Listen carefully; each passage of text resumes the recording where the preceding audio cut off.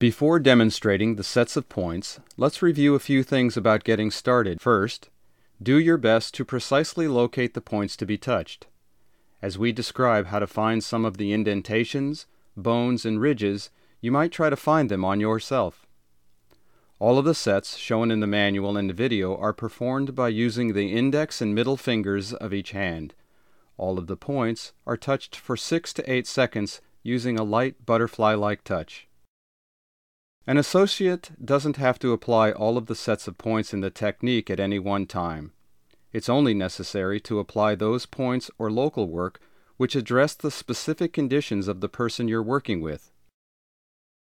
Proper skin contact is necessary to be effective.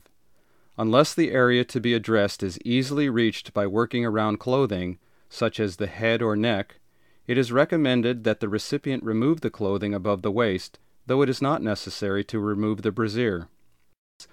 It can be shared at the office, at bus stops, in department stores, and on the playground. So whatever the situation, the most important thing to remember is just touch.